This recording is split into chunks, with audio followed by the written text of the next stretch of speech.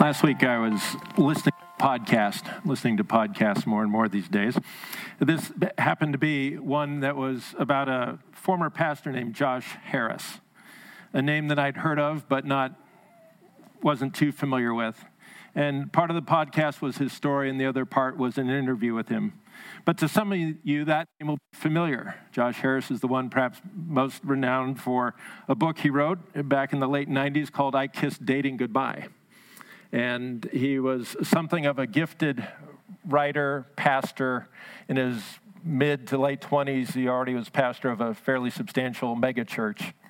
And as the podcast unfolded, or even before it started, it said that Josh Harris, the well-known author, well-known pastor, had in 2018 disavowed the book that he'd written.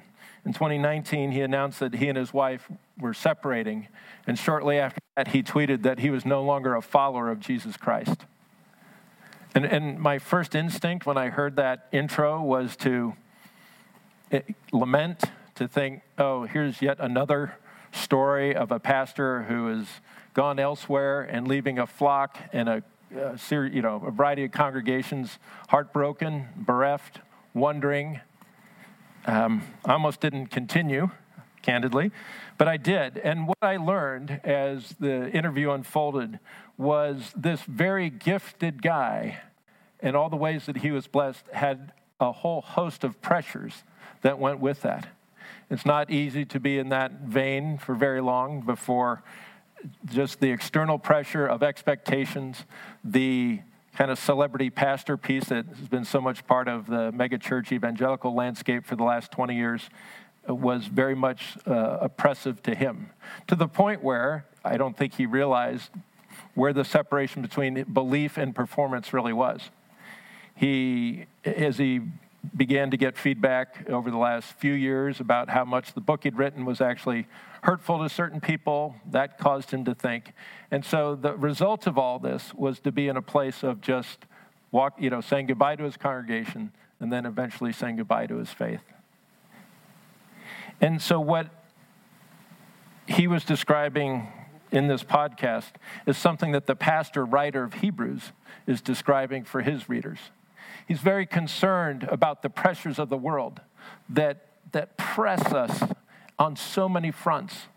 And if we're not thoughtful, if we're not wise, we too may be tempted to get to that place of saying, I'm done, or I'm thinking about being done, or I'm not sure why I'm still here. Our current culture calls that deconstruction. As I reflected on that, and as the pastor writes in the Hebrews passage that Jared read, he's not writing from a position of doom and gloom, although he does start with sort of a stark declaration. It is a dreadful thing to fall into the hands of the living God. But being the good pastor that he is, he goes on to talk about what we need in order to withstand such pressure. It is that essential aspect of perseverance. And perseverance is something that Hebrews is leaving us with this week. If you've been with us for a while, we've been in a series on Hebrews, that idea of being on a pilgrimage, on living out our Christian life the way that the Lord has unfolded it and based on his work. And last week we looked at what Jesus has done. He's gone into the heavens on our behalf through the sacrifice himself, and we will go and join him in due course. But in the meantime, and this is the last week we'll be in Hebrews, he's leaving us kind of final instructions before either we go to him or he comes and returns for us. And these final instructions are the ways to withstand this pressure, this opposition that just goes with who being a Christian in this world is.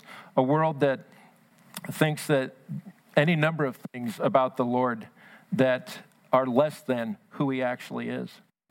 And so we're going to unpack that. Let me refresh our memory on the text. Here's what the writer says as he moves us into a place of encouraging us to persevere and to endure.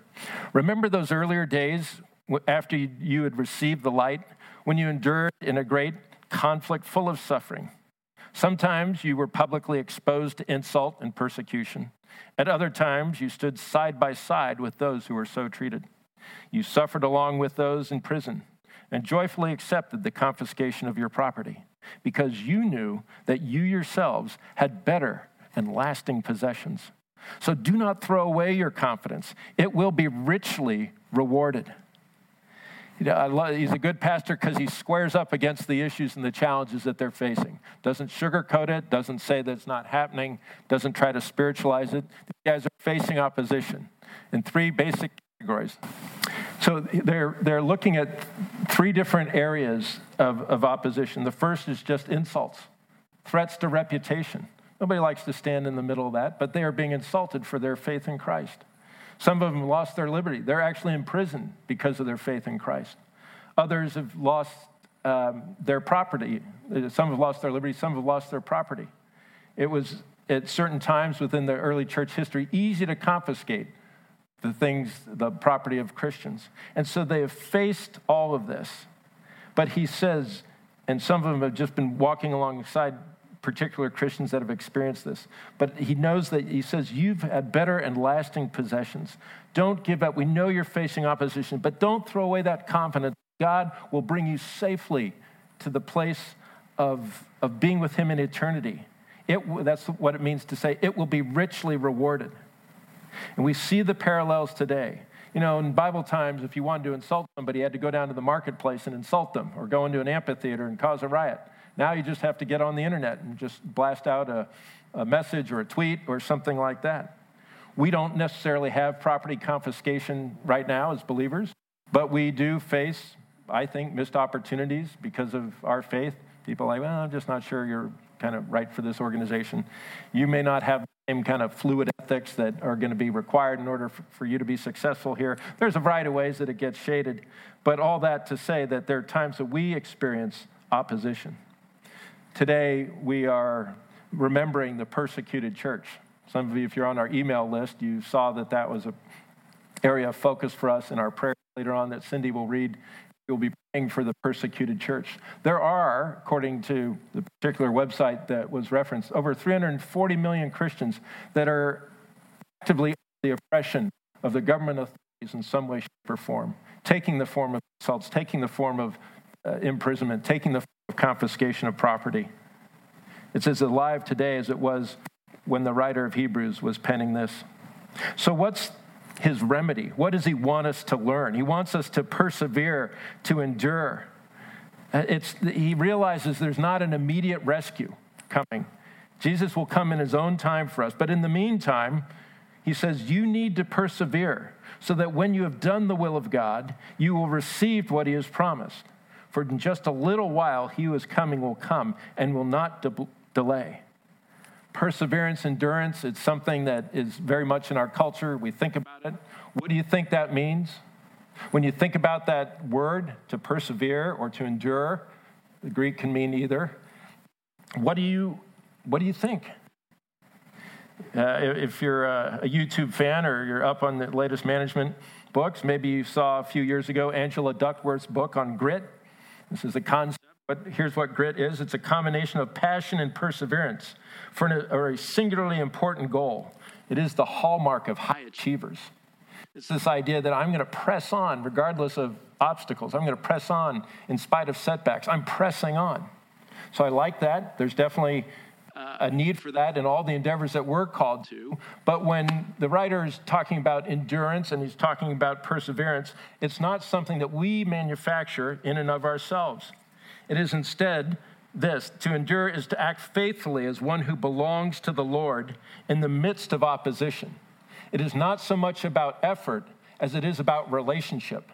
It's not just us trying harder so much as it is trying within the shadow of the wings of the Lord Almighty, being dependent on him to say, Lord, I need your help to persevere.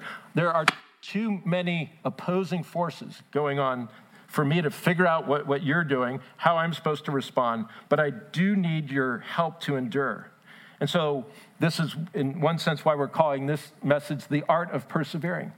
Sometimes we like scientific stuff. This isn't science. This is relational at its core, and therefore it is more of an art.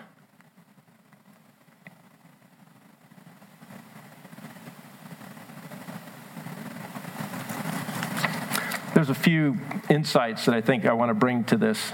The first is the perspective. If we're going to persevere the way the Lord wants us to, in the middle of whatever situation that you think, right now, just frame up your area where you're having to persevere.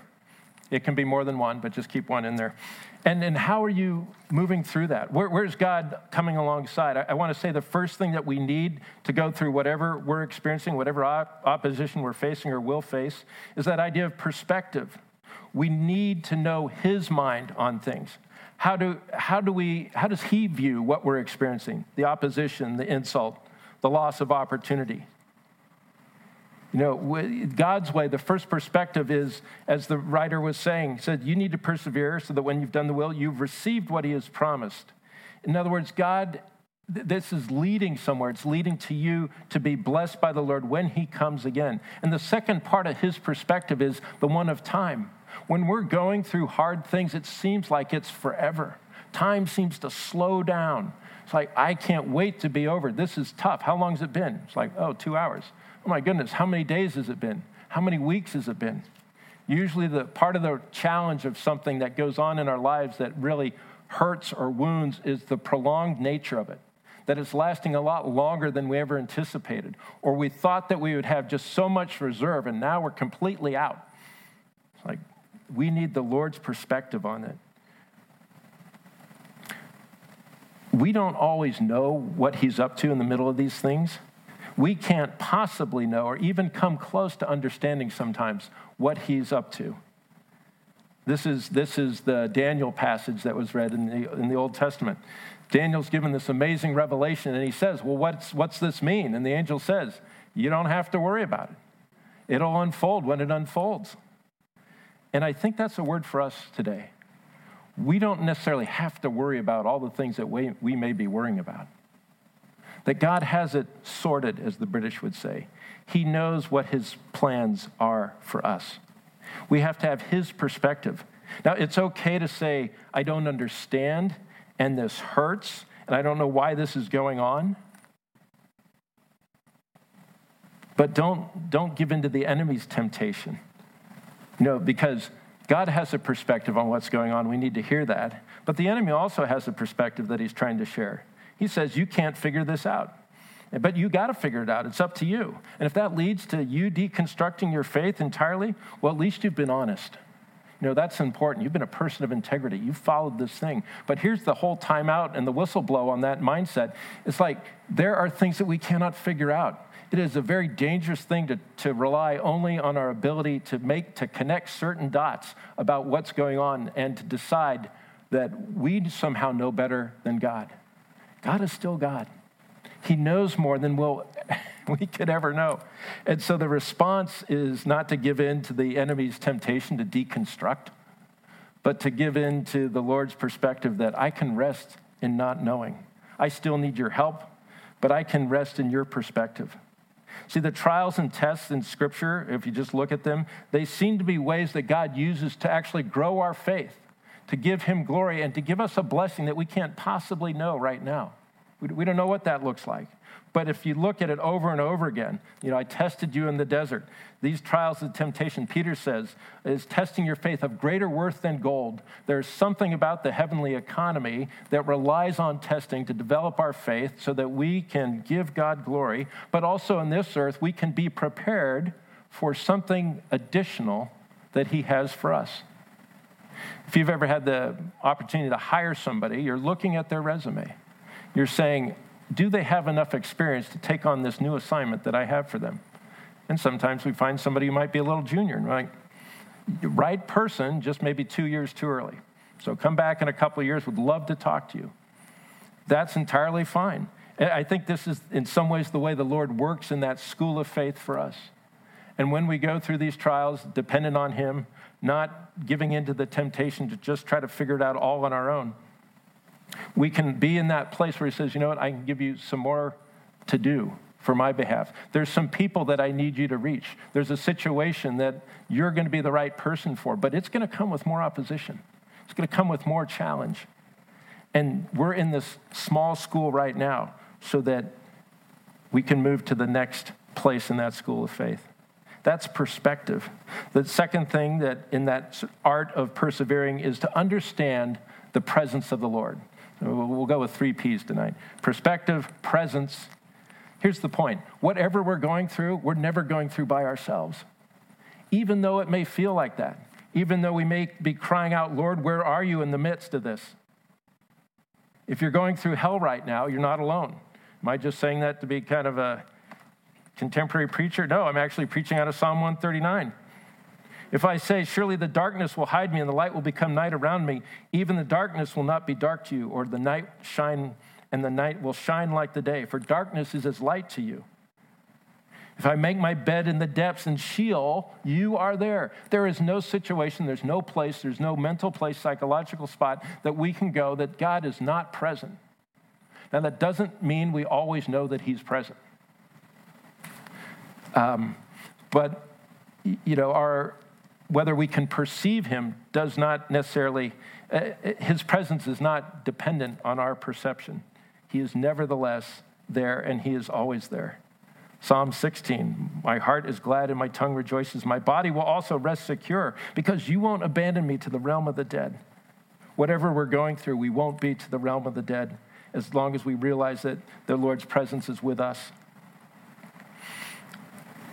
Finally, the perspective, his presence. But you know what he also brings us in the midst of challenge and opposition? Our people. And you're like, really? Yeah, really. People can be a sort of a double-edged sword, because sometimes the opposition that we've been hearing about in Hebrews so far has been mostly external. But if we're honest, and this is part of Josh Harris's story, a lot of the opposition was internal. It was from Christians, wounded, friendly fire. And so when we think that Lord brings us people to help us in the midst of that, we're a little wary at times. But know that the Hebrews 10 passage that we're looking at, we didn't get to look at at verses 24 and 25, which may be familiar to you. It says, and let us consider how we may spur one another on towards love and good deeds, not giving up meeting together as some are in the habit of doing, but encouraging one another, and all the more as you see the day approaching. Here's the point. We need to be able to share one another's burdens and so fulfill the law of Christ. I don't know, one of my hopes for our community as we grow is to be able to do more and more of that. Some of us were able to gather last night for a core team dinner, and that was great. We could talk a little bit about what that meant. We could hear a little bit more about what was going on in people's lives. I see that going on in the small groups that are in operation right now. The Bible study is good and helpful. But so much of the life of the Spirit is in that time of people being able to share it. This is what's going on for me. That's not an extracurricular activity. That's an essential way to be in that place of being able to persevere, being able to withstand opposition. Enduring and persevering is meant to be done in the company of others. God gives us his perspective on what we're going through. He always gives us his presence. If we look, we will find people to go along with us. And we will need all 3 of those to successfully get to the place that he wants us, to get to that place where we have better and lasting possessions.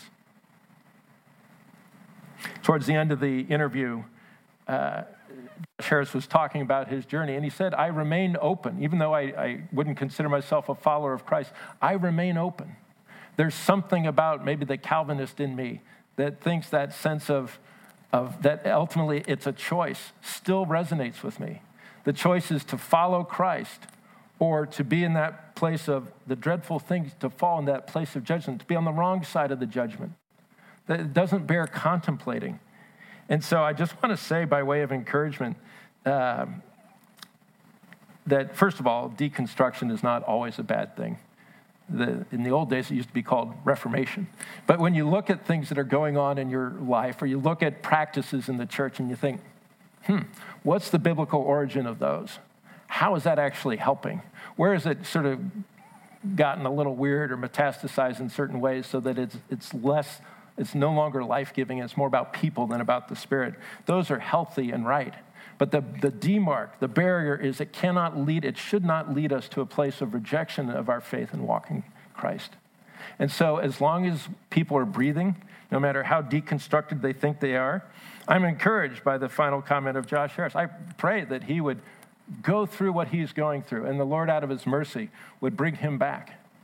If you look at the history of the church, these kinds of journeys were called journeys of apostasy, and it was a big deal. But the church got it right when they said, you can come back. It's not that if you may have renounced Christ, but if you're still breathing, you got an opportunity to reconnect. Such is the mercy of the Lord. So I hope that this is helpful, if not now, helpful in days to come, years to come. Pass it on to somebody. I'm just so concerned when I continually read about and hear about so many people who are really on this deconstruction place and allowing it to lead them over to a place of rejection of the Lord who loves them and who saves them. But we have, as the Hebrews writer says, but there are better things in your case. And I believe that's true for us. But let us be the Lord's people for those that are on a journey. Let us be manifestations of his presence, and let us offer the perspective that he brings to those who need it. Amen. Thanks for being with us online in the Sermon Podcast. To find out more about Holy Trinity Silicon Valley, head to www.holytrinitysv.org.